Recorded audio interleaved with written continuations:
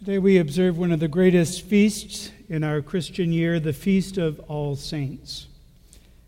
And many of you know that there are 3 days that coalesce around one another for this feast.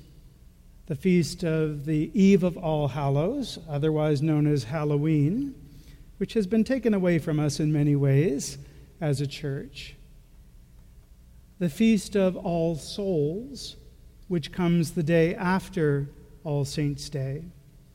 And in between these two, the glorious proclamation of resurrection for the faithful, the Feast of All Saints. The distinction between All Saints' Day and All Souls' Day is relatively simple.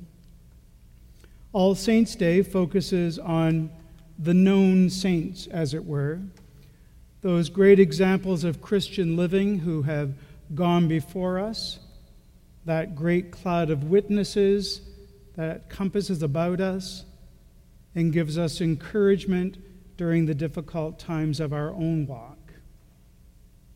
Whereas the Feast of All Souls covers some people in that category, but really is about all those who have died. Because we all die under one condition, and that is the condition and reality of God's mercy, of God's grace, knowing that no matter what we have done or left undone, our salvation is in the name of the Lord Jesus Christ, and not in what we have done or left undone. And eternal life is always a gift from God. In the time that I've been ordained, I've noticed quite a shift in the way that we talk about death in the church. I can remember difficult conversations with the bereaved when I was just a young curate. People wanted me to say something about Grandpa, or more often than not, they wanted to say something about Grandpa at his funeral. And that wasn't allowed.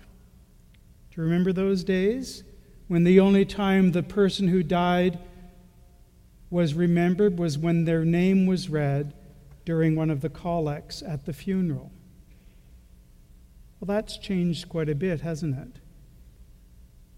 Rather than people being kept out of speaking at funerals, now it seems that more often than not, there aren't funerals, or the church is kept out. I've had many people ask me before, could you do a funeral but not mention God? It's also a little different how we have spoken about death. One of the things that we say instead of a person dying is that they have passed away. We've all heard this one. In fact, many of us have probably used that very terminology. I wanted to remind us tonight that it's not true. Certain things pass away, but a person does not pass away. Listen again to words from the reading tonight from the book of Revelation. Then I saw a new heaven and a new earth, for the first heaven and the first earth had passed away, and the sea was no more. And then a little later on, the writer elaborates a bit on what has passed away. In other words, what is no more. Death will be no more. Mourning and crying and pain will be no more. For the first things have passed away. It's very important for us as people who live into the resurrection and the promise of resurrection in Jesus Christ. Remember that. Remember that it is not people who pass away. It is the old order of things that passes away. The old order of things that is no more. things like sin, things like evil, things like doubt and fear. Even death itself passes away, and all that is left is life.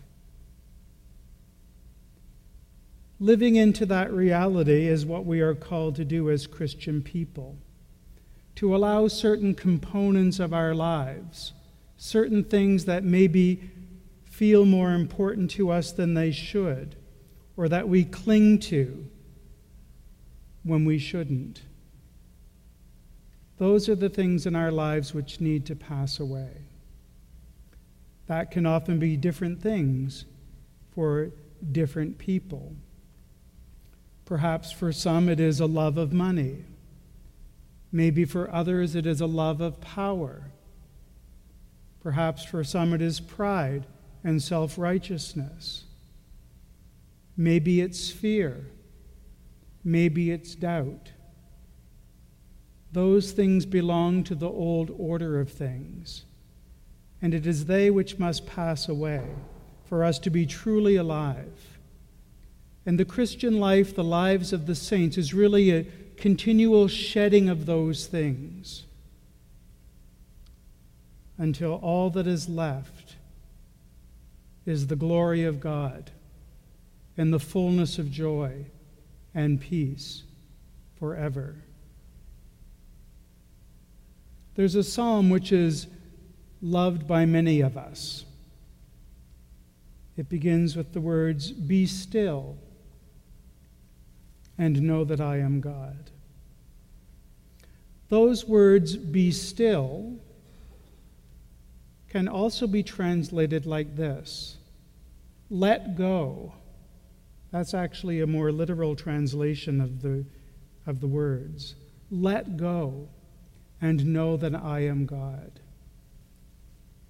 What is holding me back from a full life in God and fully trusting in God and God's goodness and provision and power over all that frightens me, even death itself?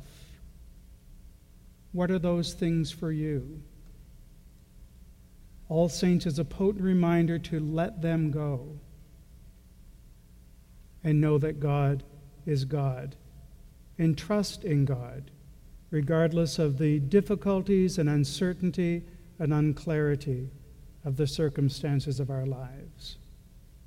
That was the path that the saints before us trod, and that is the path that their light before us illuminates. Amen.